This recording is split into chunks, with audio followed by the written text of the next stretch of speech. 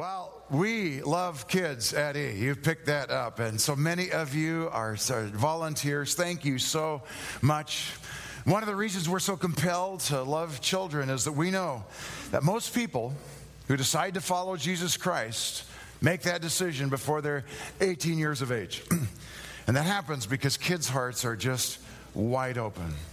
Tonight, we're going to read a story that Jesus taught about hearts. And we're going to read about 4 heart conditions. I invite you to follow along as I read from Luke chapter 8, starting with verse 4. This is what it says. While a large crowd was gathering and people were coming to Jesus from town after town, he told this parable. A farmer went out to sow his seed.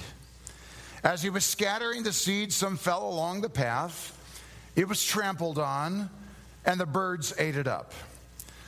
Some fell on rocky ground, and when it came up, the plants withered because they had no moisture. Other seed fell among thorns, which grew up with it and choked the plants. And still other seed fell on good soil. It came up and yielded a crop more than 100 times more than was sown. And when he said this, he called out, "Whoever has ears to hear, let them hear." His disciples asked him what this parable meant.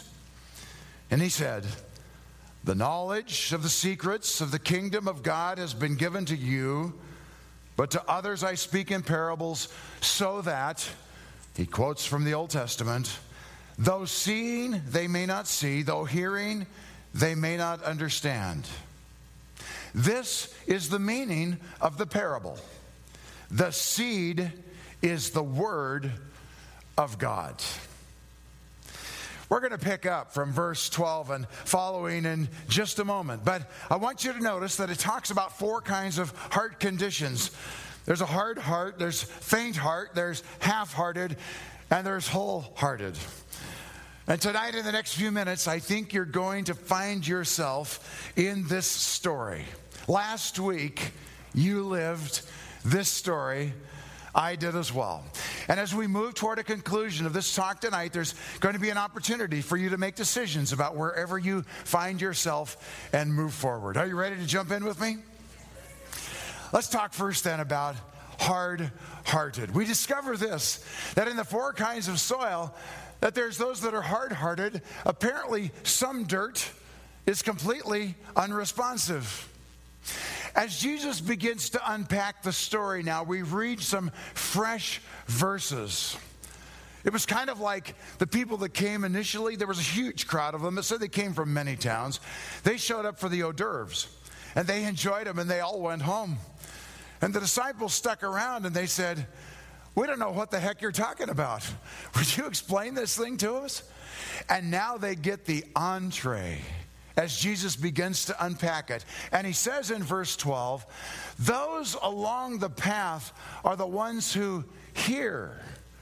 And then the devil comes and takes away the word from their hearts so that they may not believe and be saved." Jesus describes the people who are not in, describes people who hear but don't receive. It's literally in one ear but out the other. The seed of God's word falls on a hard heart that's like a path that's been driven and packed down. The seed doesn't get into it.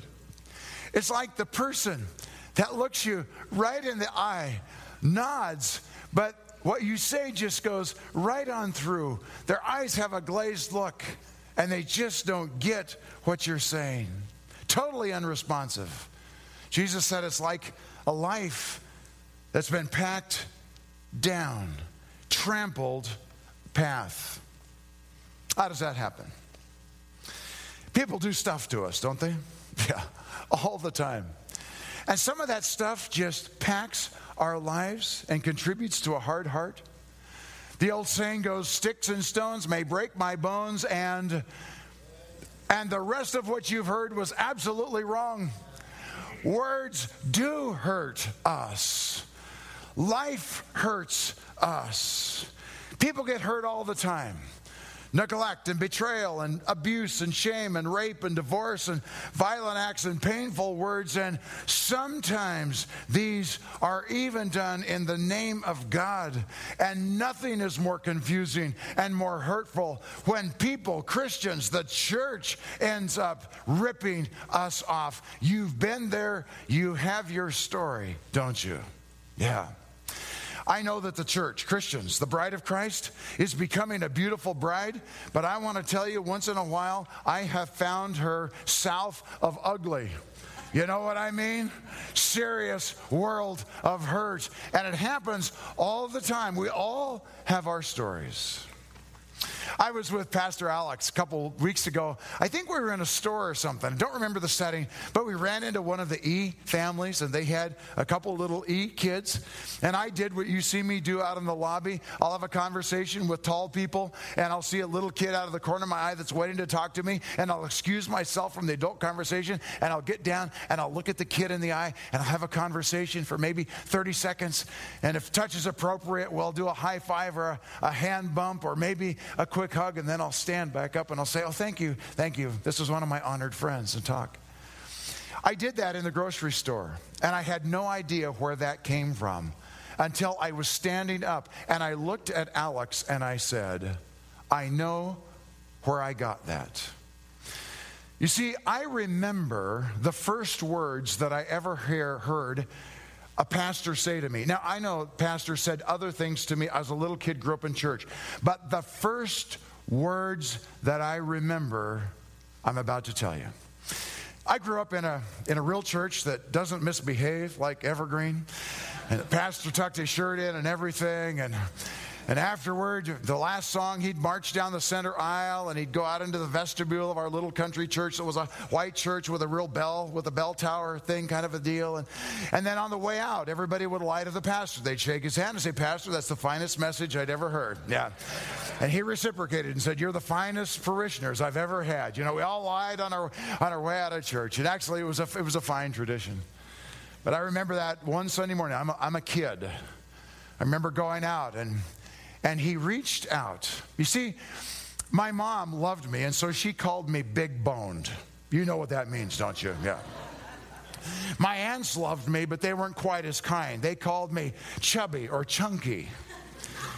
My classmates that wanted to get under my skin just simply called me fat boy or fatty. You know where this is going. The pastor that day, there was a sparkle in his eye, and he was grinning. I knew that he intended to kid me, but he reached out and he grabbed a fat roll and he pinched me and he said, you're fat. Yeah. I was in the store and I got up from talking to this kid and I said to Alex, I know where that came from. I want every E kid someday to remember the first words that they heard from this pastor, and for it to be something other than that. Now, you believe me, don't you? Yeah. So you'll believe me when I tell you that I have no other stories in my life and how Christians have ever hurt me in any way. You believe that, don't you? Nah, not so much. No. Ann and I missed you last Sunday. We actually thought about you for a few minutes. Not that long, but for a few minutes. We were in Florida celebrating our 35th wedding anniversary. Yeah. Yeah. Some of you are so mean, you still ask me why she married me. That's not kind. And we went on from there, and we went to a pastor's conference thing, and it was really a wonderful deal. 3,500 people, where pastors were there, many international, and we know a lot of those folks, and we just kind of hung around in Orlando and met a lot of friends and reconnected with a lot of people. I knew I was going to have an early morning breakfast with one of them. He's been a friend for 25 years. Pastors a large church. I've had the privilege of being his friend for 25 years, speaking in that church, and we've worked together on different boards and commissions, and we're just, we're a mutual admiration society, and at least I thought, and we're just friends. And so he called me a couple of months ago, and he said, I've been thinking about some stuff that happened way back, like 10 years ago. Would you mind meeting with me for breakfast at convention so we can just kind of talk that through? And I said, good for you. That's a good thing to do. And so we sat down this week, and we sat down outside, and it was next to a lake. And so we're on this little deck thing on a lake, and it's a beautiful morning. The sun's starting to come up. It's warm, and I'm eating my banana. And he sits down, and he looks at me, and he said, well, Jared, I guess what I really want to discover today is who to blame. Now, that's not a fun way to start a conversation, is it? I sure hoped he wanted me to help him know somebody else to blame. You know, I could have helped him there, but I had a hunch maybe it was me. I'm going to condense the next 2 minutes of his monologue into just a couple of sentences when he said to me, we are just now beginning to recover from all of the damage that you have done. So I'm trying to figure out whether I should blame you for being utterly incompetent, or I should blame the boss that brought you in because he knew you were so weak that he could control you. So those are the options. And he states them as everybody in the world agreed. We're going to get into the good stuff in a moment in the conversation, but that's just stating the facts. Jared, would you help me figure this out? Are you just incompetent, or are you incompetent and weak? That's a conversation starter. Yeah. Got to tell you, the bride's kind of ugly sometimes, isn't she? Yeah. We fumble our way forward, we stumble together, and if you've ever found the perfect church, it got messed with the day you came. You know that, don't you? Yeah. And it's not that we're mean, though sometimes we are, but it's often that in our just dumbness but sincerity, we fumble our way forward and we elbow each other out of the way and we poke each other in the eye. No wonder our hearts get hard, and there is the possibility that we will withdraw from those kinds of painful situations and say, I will not let that happen to me again. I put my heart on the table, and you just trampled on it. I'm going to back away.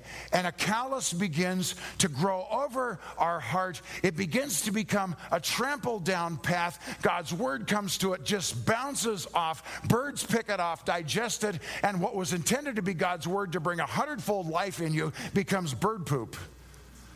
That's where it goes in life. If you're a guest here today, it will get better next week. Someone else will speak. Yeah. Yeah. Wow, it's tough, isn't it? I so wanted, he's smaller than me, to reach across that table and throw him into the lake. That's what I wanted to do. My heart rate was accelerated. I'm sure my blood pressure was up. I was probably flushed. And he just continued to talk like we're the closest friends in the world, and we're there to figure out whether I'm incompetent or incompetent and weak on top of it. And our conversation continued. What am I going to do? You've been there. And if you weren't there last week, you'll be there next week. What do you do in those times? Here at Evergreen, the great physician has come, and he's given us a prescription on how not to have a hard heart. Notice it with me. This is what we have to do. We forgive. I get it. It was unfair. They were mean. They were wrong. They don't even want you to forgive them. They don't even think that they did something that deserves or needs forgiveness. I get it. It stinks. I get it. The pathway forward is always the pathway of forgiveness. And the second part of the prescription to keep us from having a hard heart is to, what is the word? You got to move on. Now, some of you are saying, no, you got that wrong. I heard one time that we forgive and what? Forget. Who came up with that crazy idea? We do not forgive and forget. We forgive and we move on. And one of the reasons we don't forget is because every time God works His redemption, His healing in our lives, it's a story of His grace. I'm glad I didn't forget when an unthoughtful pastor reached out and squeezed my fat roll and while pinching me said, "You're fat." I'm glad I didn't forget. Because I'm glad for the motivation in my life that gets down many times on a weekend, especially scores of times, and looks at a kid in the eye and makes contact. I'm glad for God's redemption in my life. I'm paraphrasing an Old Testament prophet. He says that God will go in to the septic tanks of our life and will cause a beautiful watered garden to grow there. We forgive and we move on. Hard hearts. Not even in hard hearts. Let's take a look at the second kind of heart. We call these folks the faint-hearted, and we learn something about soil. There's a possibility that some dirt is impulsive. It says this in verse 13. Jesus unpacks it for us. Those on the rocky ground are the ones who receive the word with joy when they hear it, but they have no root. Yeah. These are the folks that are excited and thrilled and motivated and enthused and woohoo, party time. And by the way, I like all of that too. But when the party time emotions go away, just like the farm that I grew up on that was in River Bottom where there used to be some rocks and stuff, all of the grain would grow up and look beautiful green for about 4 weeks. And then in the shallow ground, all of a sudden it would begin to turn yellow. And after about 2 months, it would just fall over and it would be dead because it was in shallow ground. Faint-hearted, a cluttered life. That's what a rocky heart is like. It's cluttered. We believe for a while. The time of testing comes. The promise falls away. We hear the word. We respond to it with great joy and enthusiasm. But it's such shallow soil that the emotions wear off when difficulty comes, and it never goes beyond that. It's where we live. There's a new resolution. We get started. We're excited. Maybe we decide we're going to work out or lose a few pounds or beat the nicotine habit, or we're going to spend time daily in devotions with Jesus, or we're going to link up with a group, or we're going to give our time and our money generously. And when the emotion wears down, it just kind of all evaporates away. All of us, in our experience, have learned this bottom line lesson. Enthusiasm is a poor substitute for discipleship. Disciples, disciplined, hang in there through thick and through thin, when they feel great and when they don't. A disciplined disciple, follower of Jesus. And how do we do that? Well, we have to get rid of that clutter. Maybe this is a wake-up call for some of us tonight about our own cluttered lives. We don't have to look much further than our calendars, do we? Life is crazy, isn't it? Those of you that are parents or guardians or grandparents caring for these kids that were up here tonight, your life is crazy. I get that. And then some of us wake up a year later and we go, I don't think God's word has done anything in my life this year. I don't think I'm transformed. I don't think I'm more like Jesus because of a cluttered life. There's so many options in our lives. Our life can be like a field of rocks. And unless we clear the clutter, nothing's going to grow very well. And so we have a prescription for the cluttered life here at Evergreen, and we call it the 4G network. And these are the things that we put into our life and into our calendar first. We spend time with God every day, listening to His voice, in the Bible, listening to His Spirit, in prayer and in confession and thanksgiving. And then we gather weekly together on the weekends. We do it at Evergreen 45 Sundays a year. Go into your calendars right now and just mark out over the next year the 7 Sundays you're not going to be here, and have a blast at those. There's going to be a goofy family reunion thing. There's going to be some vacation time. Go visit a couple of other great churches in our community. There's going to be some time you're doing other stuff. You're going to be away for some training. We get that. Plug those 7 Sundays that you're not going to be here in your calendar. Ann and I have already done that. And the other 45, we're here because this is what we do. And it's a big deal for us. And then the group thing, group regularly. Listen, if you've tried some of the 25 groups around here that Evergreen has sponsored and you don't like any of them and you don't like the people, let me make it really easy for you. Go start your own group. Start one you want to be a part of. Perfectly fine. But life is lived together in community where we're looking at one another week or every 2 weeks at a time, and we're living and doing life together. And then the 4th G in the 4G network is that we give. We give our time. Those of you Eve volunteers, man, you do that so well. We give of our talent and we give our money. We give a tithe as a baseline here. It's the way we do it. It's the Evergreen way. There's lots of ways to do church. Some churches do church in a different kind of a way, but the Evergreen way is this way, the 4G network, and it's a way for us to say, if we do these things, we're very likely going to be well on our way toward not being faint-hearted.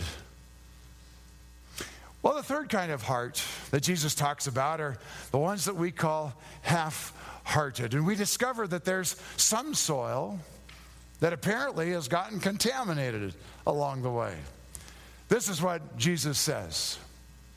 The seed that fell among the thorns stands for those who hear, but as they go on their way, they're choked by life's worries, riches, and pleasures, and they do not mature. Interesting. Half-hearted. Jesus tells us that there's 3 weeds that grow up in your life. In fact, they're growing right now. And unless you reach into your life and yank those weeds out, they will secretly grow around you and they will choke you spiritually, so that unwittingly you will find yourself cut off from life and you will be stunted and strangled in your spiritual growth. Is that amazing or what? He gives us specifically what those 3 weeds are. The first one is worry. Life's cares are distractions that choke our spiritual growth. Worries about not having enough can sidetrack us. Worries are like weeds that grow up and strangle healthy plants. Worries can sidetrack us. Money, pursuing it. The pursuit of money is a weed that can choke our maturity. Yet, in our culture especially, this is one of the major things that we pursue. Jesus said it simply, where your treasure is, there your heart is too. What we aim for is what we'll get. Pursuing money can kill our spiritual development. The third weed Jesus talks about is pleasure. In fact, let me re-quote what Jesus said. There are those who are choked by pleasures, and they don't mature. Talk about a cross-cultural message to the prosperous American society. Haven't we arrived when we have plenty to worry about?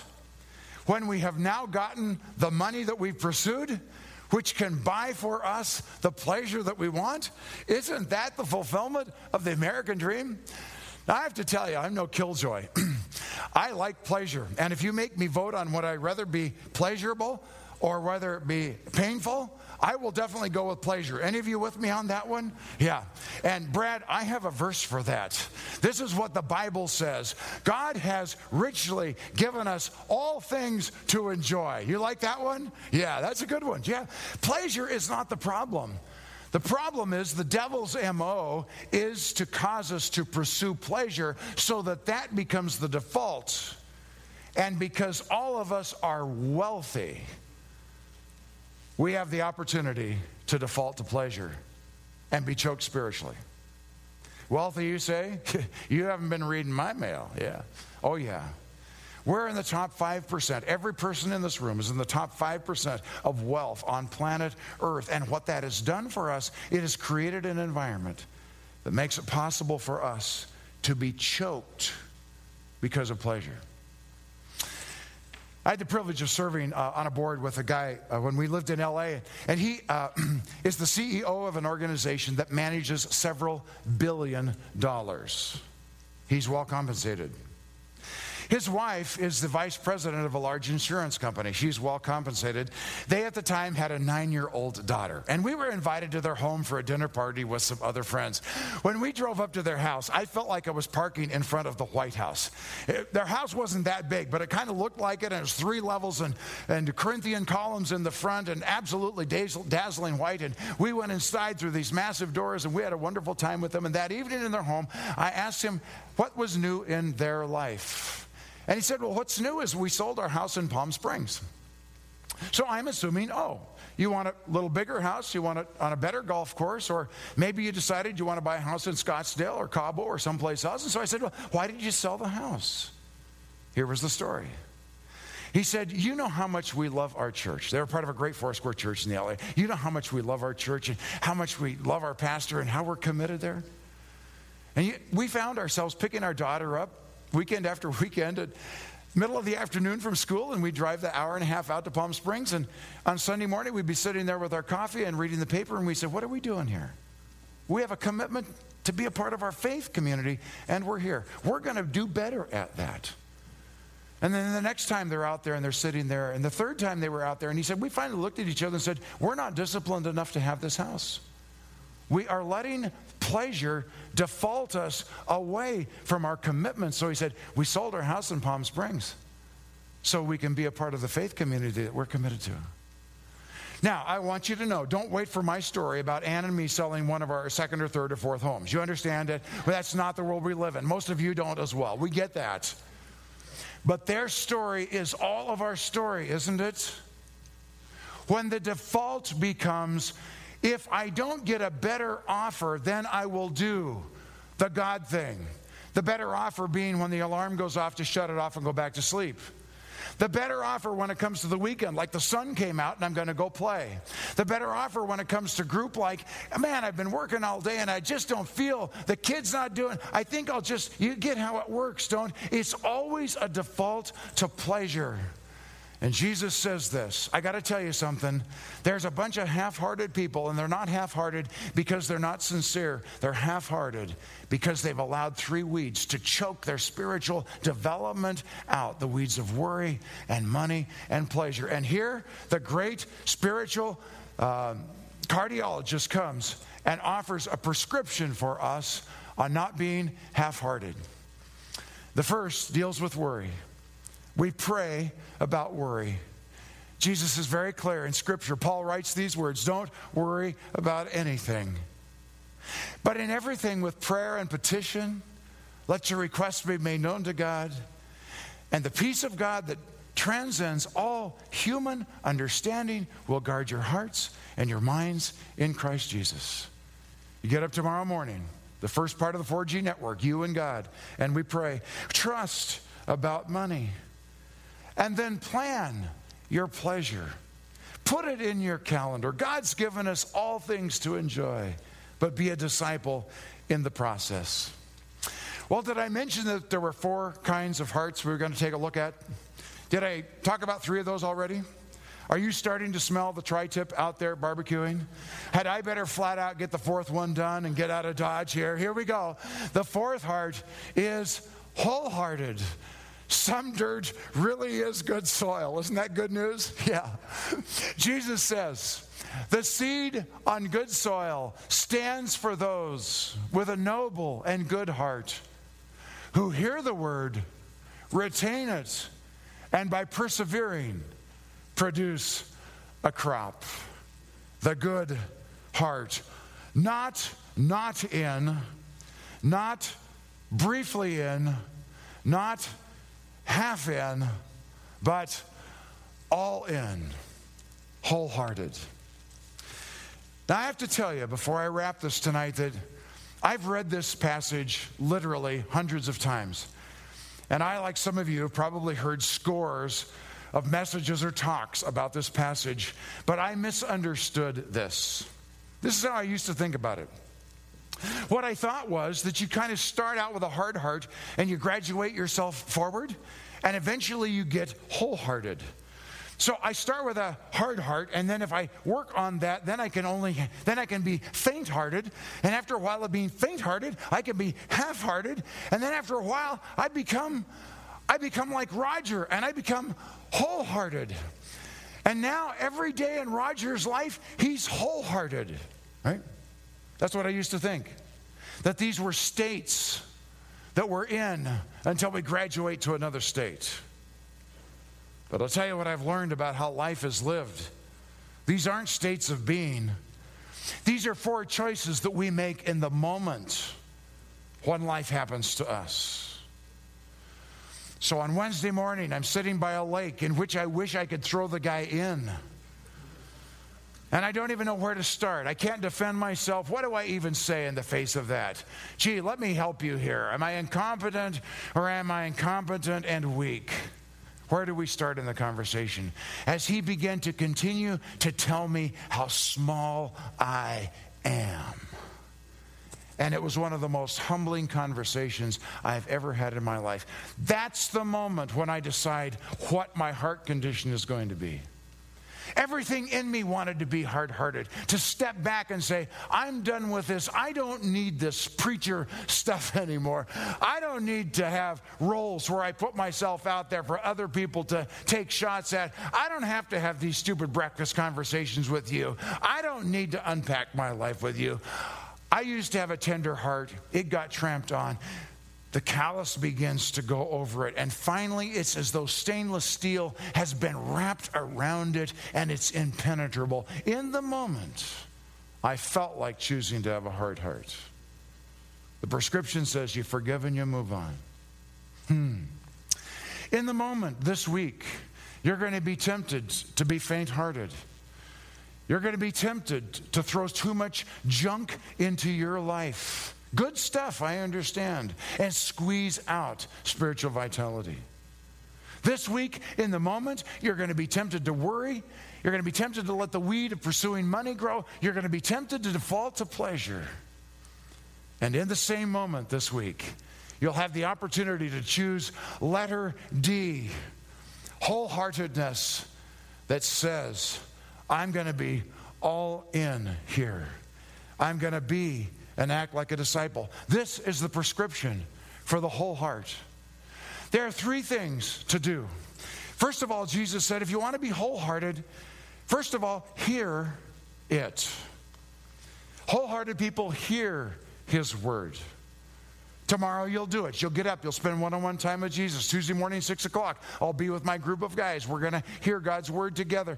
We're going to gather next Sunday together. We're going to be together. Some of you are going to be listening to messages on MP3 files or maybe on the radio. You're going to be reading good books from good biblically based thinkers. We're going to hear God's word together. The second thing a wholehearted person does is retains it, is holds it, Jesus said. My memory doesn't serve me very well. I have to write stuff down, and Ann and I sometimes go back and look at our journals that we started decades ago and see how God has spoken to us over time. I use Mac Journal now, and I type in my quiet time, and I listen to what God has said, and I go back and I review it. Some of you just need to download an app and just talk to Siri or something, but record vocally what God has said to you, and then play back the next few days. What is God saying to you? Jesus said a good heart. Listen, a good heart is not a state of being. It's not sainthood you've arrived to. It's hearing his word and holding his word. And the third is doing his word. Do it. Just do it. Do what he tells you to do. I don't want to be not in. I don't want to be briefly in. I don't want to be half in. Don't you join me this week? I want to be all in. So let's read these questions, and we're going to pray. Where have you been hurt or disappointed and decided to stay hard-hearted? What are you going to do about it? What have you enthusiastically started and then faded out? What are you going to do about it? Or have you gotten contaminated with worry or pursuing money or pleasure? What are you going to do about it? And how do you hear and retain and do God's word? And how this week are you going to keep doing that? Let's be all in.